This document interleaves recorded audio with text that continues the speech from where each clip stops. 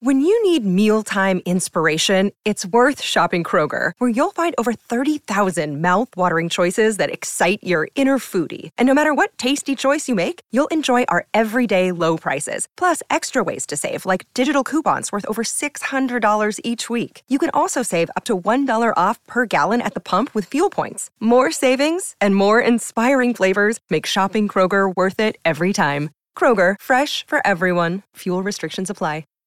If you enjoy the Slate Spoiler Special, the best way to support the show is by joining Slate Plus, Slate's membership program. It only costs $1 for your first month. After that, it's $69 a year. And with that $1, you get no ads on any Slate podcasts, unlimited reading on the Slate website, so you'll never hit the paywall if you're a Slate Plus member. You also get bonus segments on many Slate shows, including Slow Burn, Amicus, the Political Gabfest, the Culture Gabfest, Hit Parade, and more. So with that money you're putting toward your Slate Plus membership, you get extra content that non-members will not hear.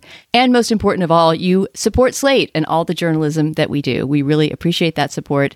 If you want to join today, go to slate.com/spoilerplus. Once again, that's slate.com/spoilerplus. I want to tell you my secret now. I see dead people. Silent breed is people! No, I am the father. Rosebud. What's in the box? You maniac! You blew it up! Damn you all to hell!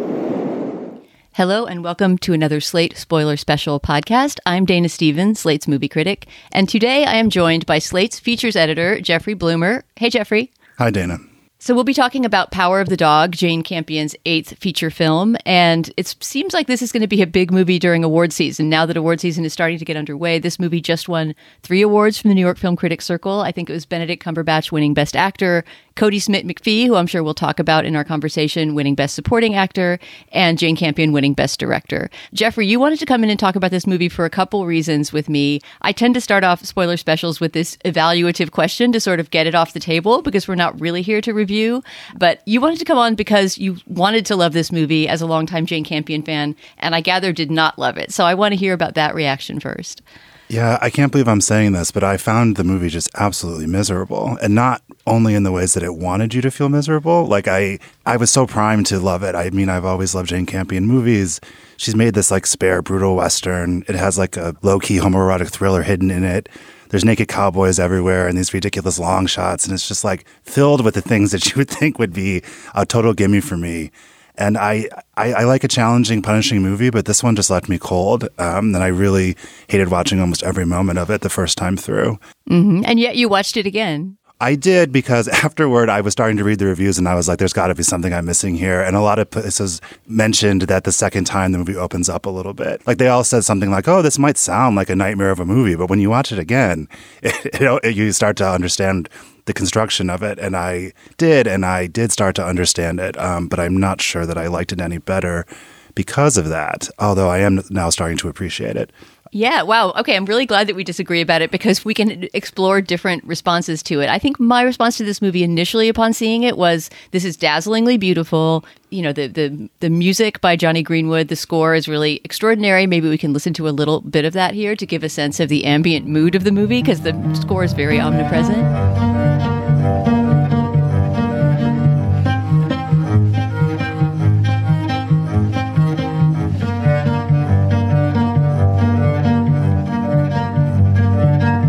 You know, the cinematography is sweeping, the landscapes, it's filmed in New Zealand, although it's passing as Montana, set in Montana, is gorgeous. But I didn't understand the story the first time. I literally didn't get the final twist, which we'll get to soon here, until I had seen it a second time. And the second time made me admire the movie more than the first time, because it wasn't just sort of the sensations, right? But I started to get a sense of how tautly this story is constructed. And I was pretty impressed by just the architecture of this movie. Like, every single twist has been prepared for and put in place to a degree that, you know, if you were better than me at deciphering clues in movies, you might have guessed the ending the first time around. But not only did I not guess it, I don't think I even could have explained what happened the first time I saw it, because I was more just enthralled to the sensations of watching the film. And it's funny, the negative reactions that I've heard to this movie in general, I have a few critic friends who don't like it or don't love it.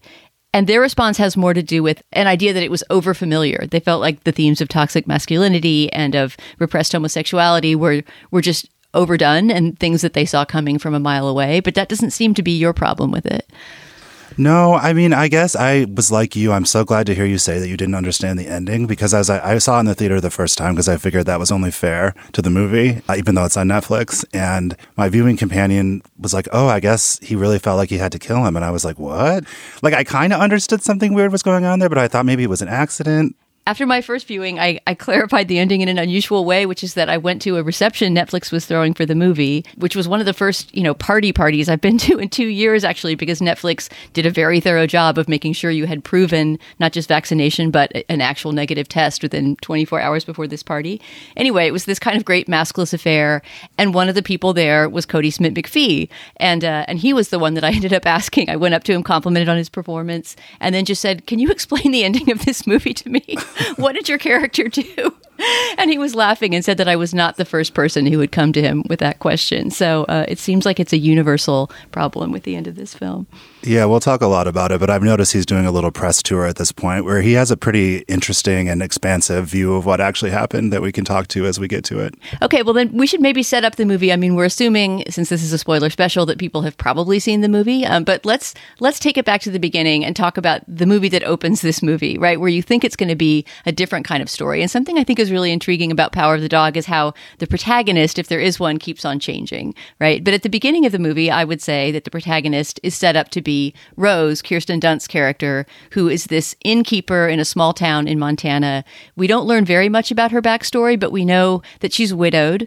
We much later learn that she's widowed because her husband committed suicide by hanging. And she has this son who's maybe, I guess his character is supposed to be about 18, right? 18, 19, something like that. Something like that. A son who helps her run the inn and wait tables, which is how we first meet him, waiting on tables for these sort of roughnecks who come into this remote inn. And her son also has, I don't know what you'd call his style exactly, but he has this withdrawn, somewhat effeminate way of presenting, right, that makes him a butt of jokes in the inn as he serves the customers. And the customer who mocks him the most, and who we see at the very beginning of the film setting fire to these paper flowers that he has made to decorate the tables, is Benedict Cumberbatch's Phil. Do you want to talk about Phil? Yeah, so Phil is, we first see him a little bit before this diner scene where he's at home with his brother, and then before that they're sort of talking about how it's the 25th anniversary of them being ranch hands, I guess is what you would call them. I don't know what the term is, but it's the first time you really hear mention of this sort of mysterious figure from their past called Bronco Henry. And Phil wants to go out to the deep wilderness and do some sort of spiritual thing around the 25th anniversary, and the brother does not seem interested in that at all. Phil is played by Benedict Cumberbatch. Phil is dirty. Phil really likes being dirty.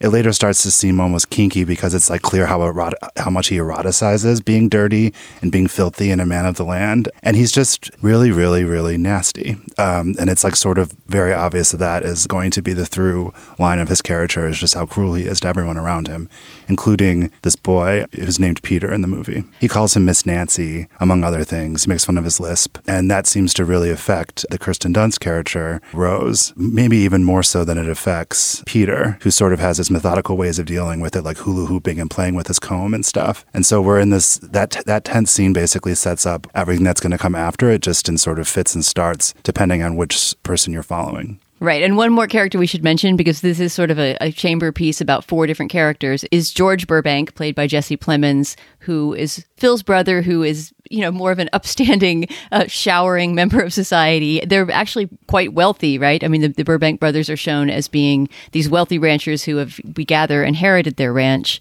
And Jesse Plemons' character, George, has gone down the path that his parents would have chosen for him of managing the ranch and being a member of civilized society. Whereas Phil, who we also learn from some little dropped hints here and there, is this highly educated and very brilliant man who has a degree in classics, has instead, decided to basically go feral and live with, among, and like the ranch hands. Yes, and Phil being Phil, he calls George Fatso because he's like, the only person in the movie that's not completely ripped. I mean, this is something that's really, it's put in place from very early on, is that Phil is really brilliant at finding people's weak points, right? And exploiting them. And we see him doing that with all three of the other main characters from the beginning, that he has this relentless way of figuring out how to humiliate and shame them most successfully given their own personality type, and, just hammering away at that very thing. So what you might think of as chapter 2 of the movie is where we move from this inn in a small town in Montana to the Burbank Ranch itself. And that happens because George eventually comes back and proposes marriage to the Kirsten Dunst character, Rose. Even though they don't seem to know each other very well, you get a bit of a sense that it's a marriage of a combination of convenience and loneliness for both of them, right? And there's a sort of awkward scene together after they're first married where they're driving back to the ranch and sort of stop to take in the landscape and just seem very uncomfortable with each other and seem not to be quite sure what kind of life they're meaning to embark on together. At the same time, Peter, the young boy, is sent to, we're not sure if it's medical school or maybe it's some version of high school, boarding school. I guess it depends on how old his character is supposed to be. But he's interested in studying medicine, and he goes off on his own as his mother goes to the ranch to live with her new husband. Yes, and once there, it begins the sequence of the movie that I found the most grueling of all, both times I watched it. And that's like, this is a movie where rabbits are about to be dismembered and like bulls are castrated in front of you. And there's a lot coming in this movie that's difficult to stomach, but this sequence is just grotesque. Basically, it becomes clear that George is he's trying to be more of a society man, I suppose. And in the house, he insists on bringing in this piano that he seems to think that Rose can play. And she kind of can, but like not really, seemingly. And they soon invite their parents out. And also what I took to be the governor of Montana, if I'm remembering correctly. Yeah, and his wife, exactly. And he's set up this idea that she's going to play them a song. And so this chapter of the movie sort of centers on this gathering and the lead up to it. And what's happening is that Rose is trying to learn how to play the piano. And Phil realizes that she can't really and that she's extremely nervous about it. And there's this scene where she's trying to practice and he is methodically above her in the house, playing his banjo perfectly, the song she's trying to play on the piano. And it's just absolutely impossible to watch. It's a complete nightmare. But in a way, Jeffrey, don't you think, what you're saying is this is hard to watch, which I agree, but it's extremely effectively done, no? That kind of the banjo piano off that the two of them have from separate rooms. I totally agree. With movies that are challenging or punishing to watch, I usually look for them to get into my heart a little bit. And it never happened for me with this one. I guess I just never got close enough to any of the characters. I never really had time for the movie to get its hooks into me. It was just, I thought, miserable to watch. But it's a very effective scene, though. You're right. You're absolutely right. That scene is torturing you the way that he is torturing her, right? And it's all done without dialogue. I think it's extraordinarily done to kind of show the two of them. She's not even trying to lay down the gauntlet and challenge him, right? But he is the one who makes it into a competition and undermines her. And he's so brutal about it that it almost makes you believe the speed with which, and here's a big spoiler, Rose proceeds to become an alcoholic, right? Very early in the movie, we actually see her disapproving of the drunk people that come into her inn and party and, roughneck around and play piano. But as soon as she's isolated in this house by herself, she very quickly starts to numb her pain by drinking. And to me, that was utterly believable, even though it's a very fast plot development in a pretty fast-moving movie. This movie is under 2 hours and tells a lot of story in those 2 hours. But honestly, if I had to live with Phil Burbank, I think I would probably be driven to drink very quickly as well. Yeah, I agree. I kind of, one of the things I didn't like about the movie was how quickly that character melted into nothing, even while Kirsten Dunst gives this amazing tremulous performance that probably will win her an Oscar.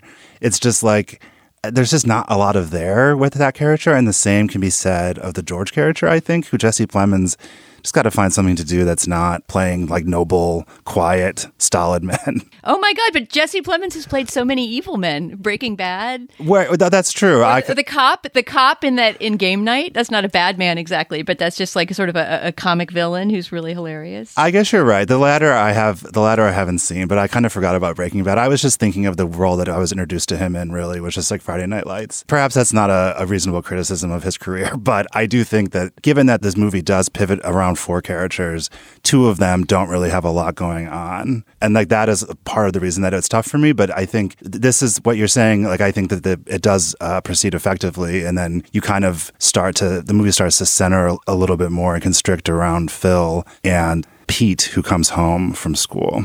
Yes, and that maybe we could think of this as chapter 3, right? If chapter 2 is Rose marries George, moves to the ranch, and starts to be psyched out and seriously undermined by Phil Burbank. Chapter 3 would be Peter, the kid, comes back from school for summer and becomes a new presence at the ranch who sets off a whole new set of, rivalries and competitions that are pretty mysterious. I'm not sure that I've completely pieced together yet what happens between Phil and Pete. But do you want to talk a bit about their relationship when he first arrives? Yeah, so when he first gets there, it's still like the Miss Nancy stuff, and he's making fun. Phil's making fun of him to the other ranch hands who kind of go along with it. And then there's this really odd scene where Pete sort of marches up to Phil, and he's still kind of knocking him for some reason, and like it's not really clear that anything positive is going to happen between the two of them. But then there's one day where Phil is out, walks into like the deep ravines of the area, and he walks past all of these cowboys bathing naked and like splashing around in the water, and like you kind of see it only from a distance from Phil's perspective, where he kind of feels like there's an invisible wall where he can't really join them for some reason. And up to this point, you kind of don't really understand exactly what's going on with that.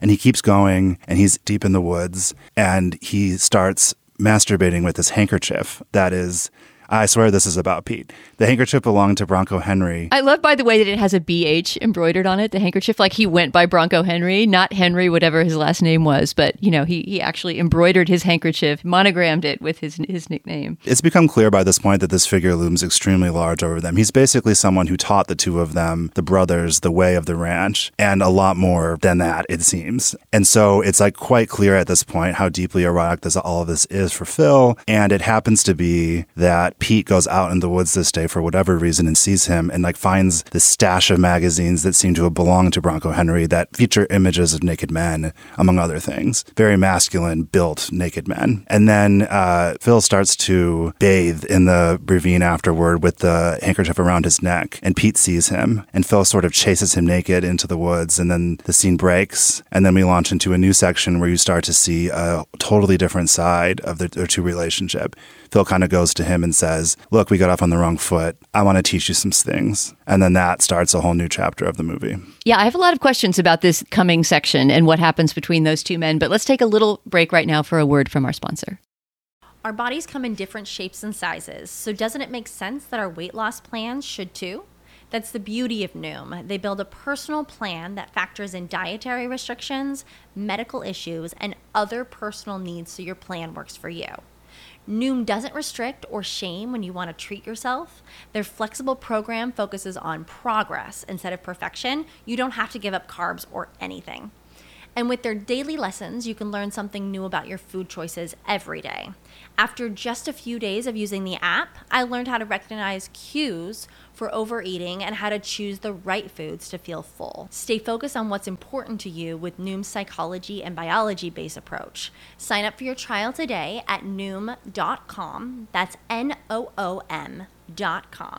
And check out Noom's first ever cookbook, The Noom Kitchen, for 100 healthy and delicious recipes to promote better living. Available to buy now wherever books are sold.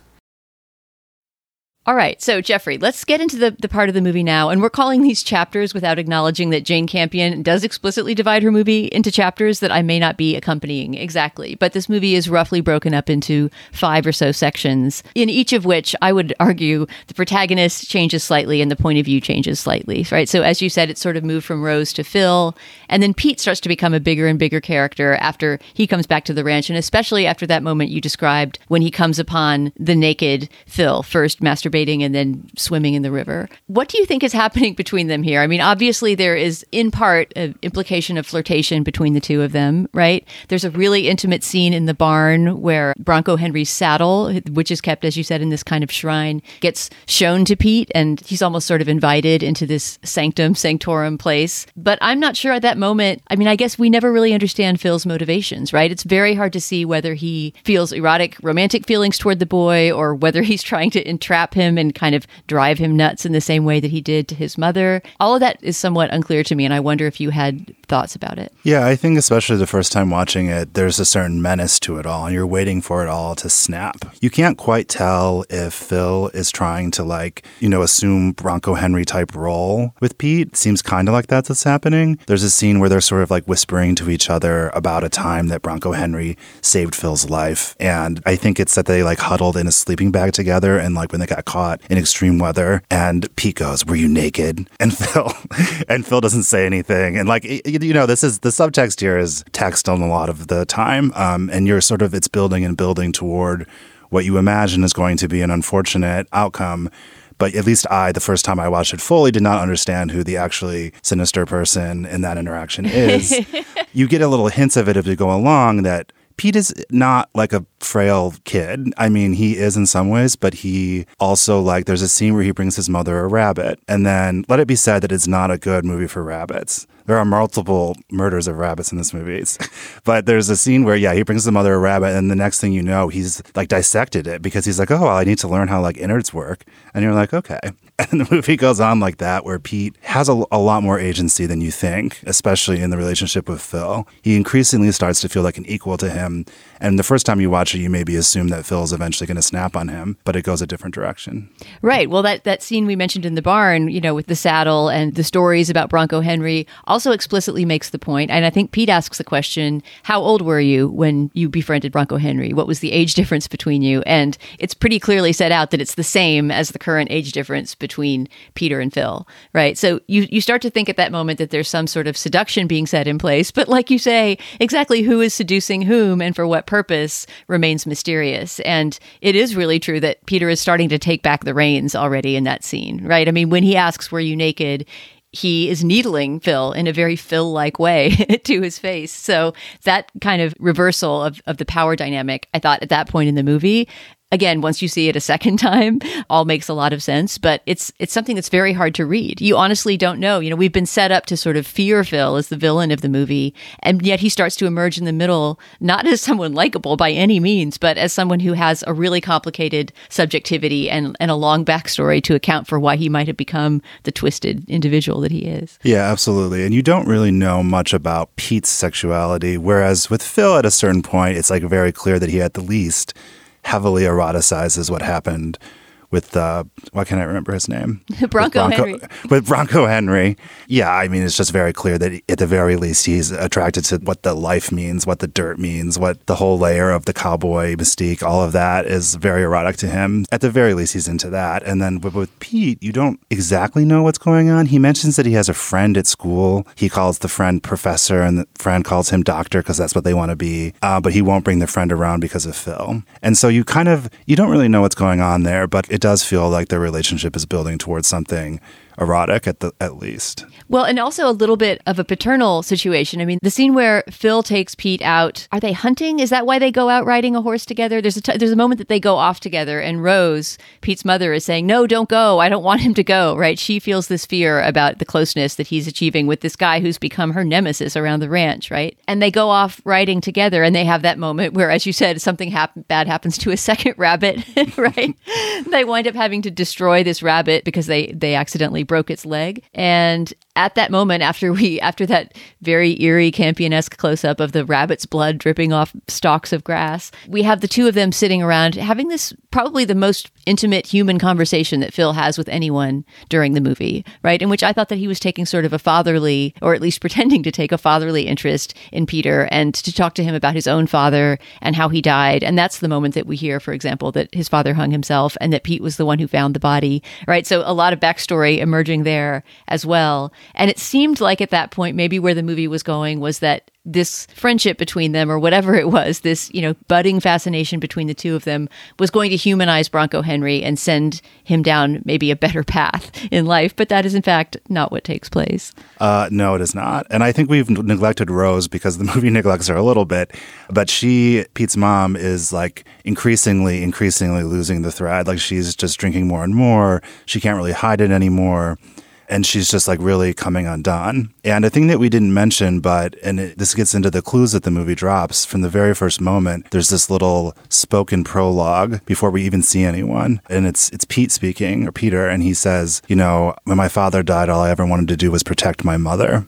And, what kind of man would I be if I didn't protect my mother? So you don't remember that the first time you see it, but when you start watching it the second time, you're like, oh, okay. And so she's really losing it. And crucially, some Native Americans come through the land. One is played by Adam Beach, who seems to be the person that Hollywood has on speed dial for roles like this. And he comes in and is asking about trading for some hides. And they say no because I guess Phil likes to burn the hides for some reason. I guess it's ritualistic for him. Maybe, Dana, you remember more specifics about why he does that? They don't really say why he does that. I think that the idea is simply that he doesn't want anyone else to get them. I mean, I think it maybe goes with the Phil that we've seen so far, who is this strangely, fiercely protective man who wants things done his way, right? And even though the hides would otherwise go to waste, he would rather burn them than trade with any Native Americans for them. And we only learn that very quickly. I actually think that hide development, which is really crucial to later turns in the movie, could have been a bit better developed. And I think you're right that there's a certain blurriness to it. That scene winds up being more about Rose and about her motivation to give the hides away, which she then tries to do, right? She winds up trading them instead for a pair of gloves, but she wants to sort of undo the evil that she sees as Phil having done toward herself and toward the world by giving away these hides. And of course, by doing that, she is also guaranteeing that there's going to be some kind of scary repercussion from Phil's part. Yeah, it sets up what we know is going to be a volcanic reaction when he returns. I think that might be when the two of them are on the trip that you just described, Dana, if I'm remembering correctly. Yeah, she's using the time that they're away to do that. That's right. And it's when they come back from that ride that they discover she's given the hides away. So he gets back. Obviously, he's very pissed. But, you kind of expect him to go into the house and burn it down or something. And it doesn't quite go that way. It seems, I'm trying to remember the specifics of the scene, but it seems like he's more just devastated that he can't finish this rope that he's been making. He's been making a rope for Peter. And that seems to be what they kind of talk him down. I think that George comes out, the other brother, and is like, oh, well, sorry, basically. But then when Phil's about to lose it, Pete comes and says, oh, well, I have some hide that you can use. And we know earlier in the movie, Pete on his own found a dead cow and started cutting it up. And we don't think much of it at the time because he's prone to cutting up animals in this movie. Well, exactly. I think that's a really good misdirect on Jane Campion's part. And I don't know if that comes from the novel. I think that the story of this hews pretty closely to the Thomas Savage novel from 1967 that it's based on.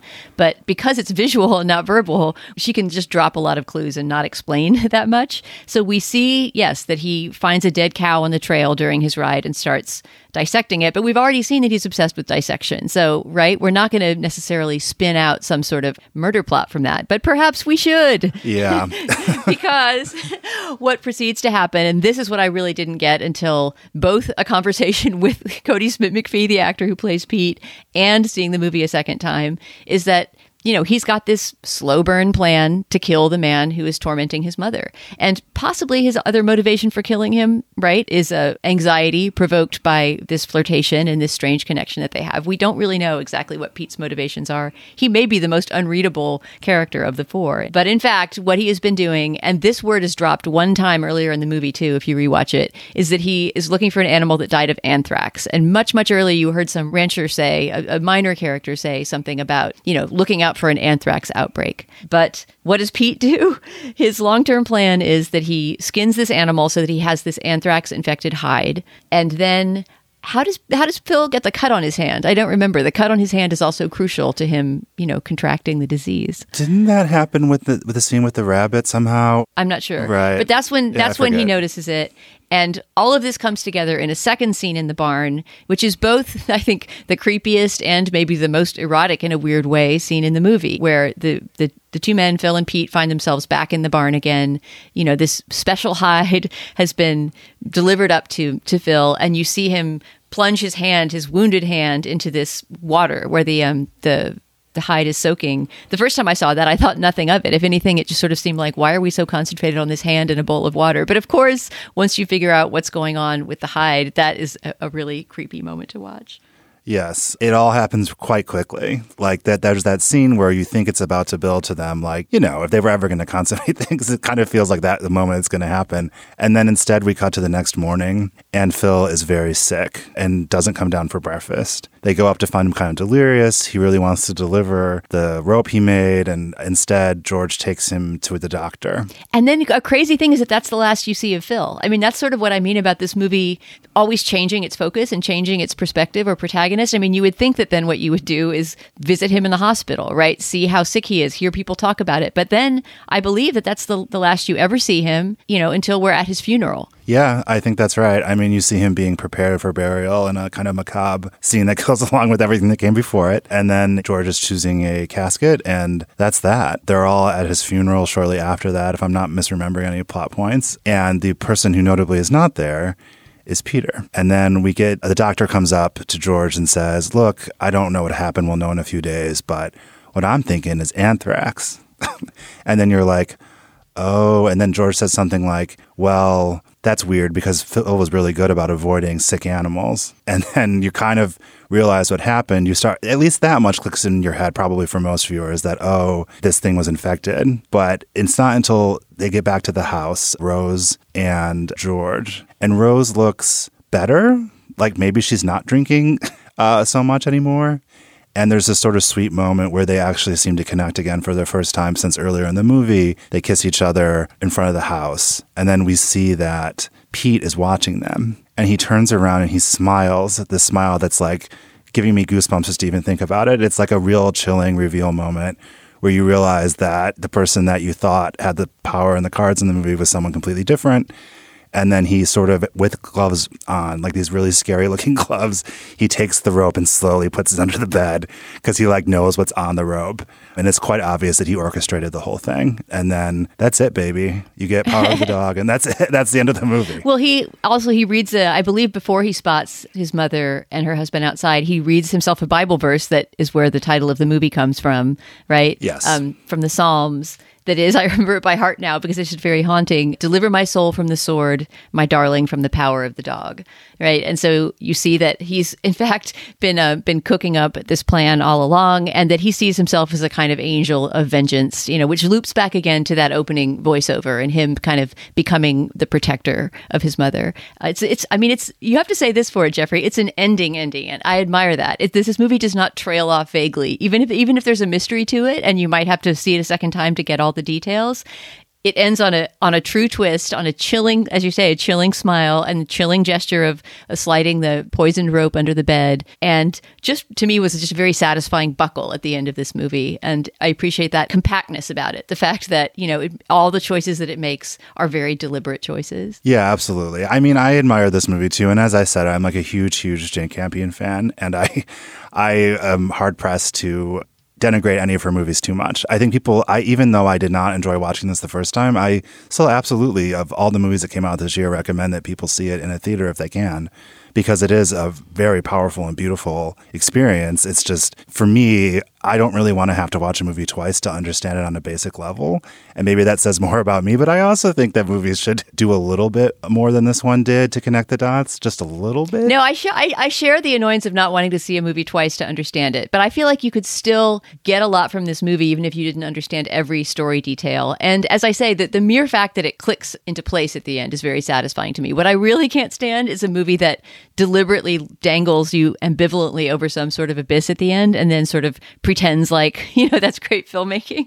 This movie creates a puzzle that's hard to figure out, but there is a solution to the puzzle. And I can name other movies that, just sort of deliberately torment the viewer with ambiguity without ever making choices themselves as to what they mean. And I don't think this movie would fall in that category. Oh, not at all. I mean, watching it again, the ending is like incredibly satisfying. And I think it is going to go down to one of like the great climaxes of recent years, just because it is so smartly constructed up until that point, even if I didn't get it at all.